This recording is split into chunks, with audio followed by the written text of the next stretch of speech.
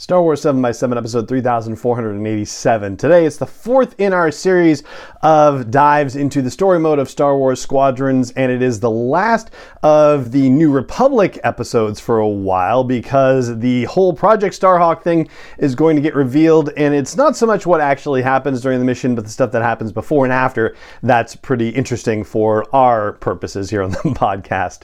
Punch it!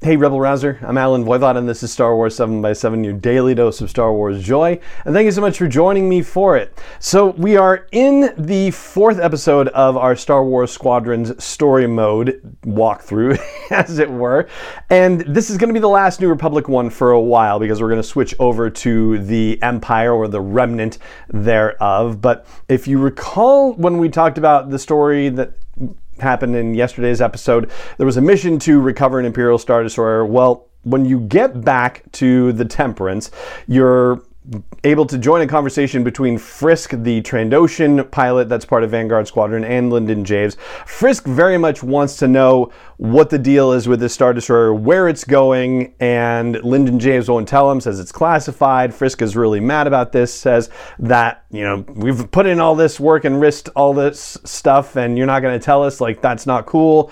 This is a situation where, I have not looked ahead at what the rest of the story is, so I know that the game is going to switch over to you playing as an Imperial, and I'm already wondering if Frisk is going to end up selling out Vanguard Squadron somehow, because why the heck does he need to know, and why the heck does he need to make a big deal out of it, basically?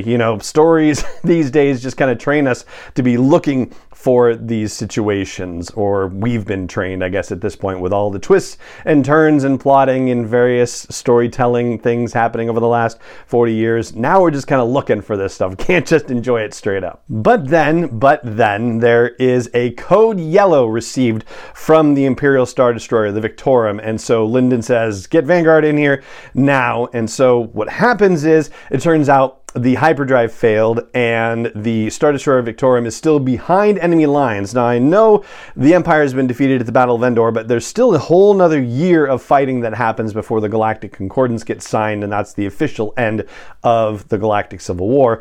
But in the meantime, you're in the midst of it still. So the Star Destroyer is somewhere beyond enemy lines. They don't say where it actually dropped out. We don't get a system name or anything like that. But when you get there, it looks like there had been some sort of, dockyard or space station or something that's been trashed, essentially. So not sure what's going on there. I'd be curious to know what happened with all of that, to be sure. But anyway, you're supposed to fly with Vanguard Squadron to the Victorum and defend it because there's an Imperial fleet on its way, presumably to take it back, except that when you get there, with all of the cruisers and TIEs and shuttles that they're sending after it, it seems like they're trying to capture it, but then it seems like, nope, they've just decided the heck with it. They're going to try and destroy it and keep it from falling into New Republic hands. Now, it probably won't come as a surprise to you that as part of the gameplay, your mission is to defend it and help it escape, and that's what happens. So it ends up escaping and going to a place called the Nadiri Dockyards, and that's where we find out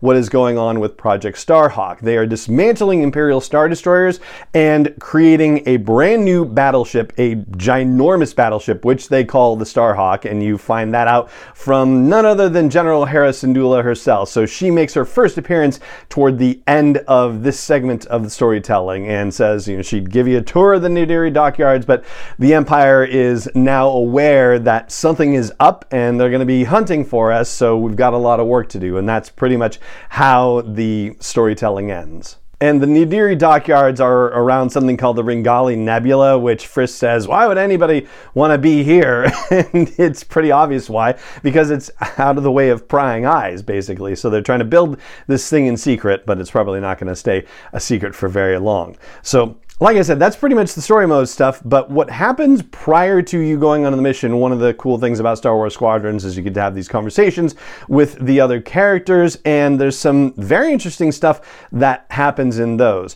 Probably, I will say the least interesting is the conversation you have with Lyndon and with Ardo, the fleet intelligence officer, where the fleet intelligence officer is kind of berating himself, saying, like, it's my fault. I underestimated what it was going to take to repair the hyperdrive, and, I should have sent more engineers, and I'll requisition Hosnian Prime for more engineers. So it's kind of fun to get a Hosnian Prime little name check there. And then you also get to have a conversation with Frisk and another one of the pilots, Keo, in the squadron. Keo is a Moralian, and if you are familiar with Barriss Offee, for example, from the prequel trilogy, that's probably the best known example of a Moralian character. Keo seems to think that the Imperials who had been on board the Victorum may have sabotaged the hyperdrive prior to them being escorted off the ship. We don't know what happened to those Imperials. They're just taken off the ship, but knowing the New Republic, they were probably brought to some, prison or processing facility or something like that. If it had been the Empire, they would have just thrown everybody out of the airlock, basically. So anyway, Keo says that Moralians are, all taught to listen to and respect the Force, and that they don't necessarily get anything like, what am I trying to say? The kind of reaching out and touching the Force and being able to control it, like, they say they don't get to do that, but that they do occasionally get hunches or feelings, and Frisk says, oh yeah, and those feelings are usually right, but it doesn't necessarily get proven right in this particular case. Nobody says anything about why it is that the hyperdrive went out. And I'll also mention that Keo says they don't really talk about this feeling business because you never know who's listening, and knowing what the Empire does with Force-sensitive people, yeah, I don't really blame him about that. But probably the most interesting conversation that happens is with Gunny, the leader of Vanguard Squadron, who is a Mimbanese character. And Gunny tells a story about being stuck behind enemy lines. Like, oh yeah, I remember the first time I was stuck behind enemy lines was on Mimban in the Clone Wars. And so you get a connection to the Clone Wars out of this story, that the Separatists had dropped a bunch of B-2 battle droids that cut them off from the 224th Clone Division. This is not necessarily important for the Clone Wars because it only gets depicted like in a comic book basically one time, but it's going to be important for another story in just a moment. And she tells a story how she, crashed in a skyhopper behind enemy lines and her arm was trapped in there. She was like, I'd rather lose the arm than get captured by the droid. So that's why she has a cybernetic arm. So you get the implication that she cut off her own arm basically to escape. And ultimately, she reconnected with the 224th clones and got herself fixed up, and then they drove the Separatists off planet.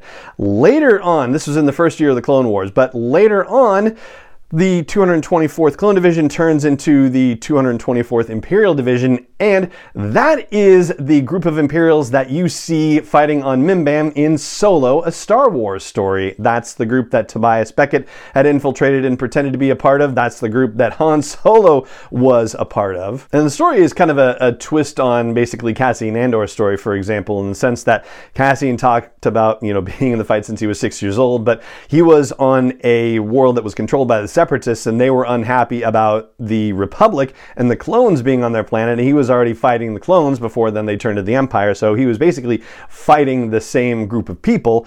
But, with Gunny here, it was a little bit of the opposite. Started, fighting against the Separatists and for the clones, but then when the clones turned against them and became the Empire, then they were part of the Mimbanese Liberation Army and fighting against the Empire. And the last little tidbit of trivia to mention here is that there is a character named Iacento who's described as an elder with the Mimbanese, and that character was operating from a tribe in the Nanth Flatlands, and that is the place where Gunny says that her skyhopper had gone down in the midst of the fighting between the clones and the battle droids during that first year of the Clone Wars on Mimban.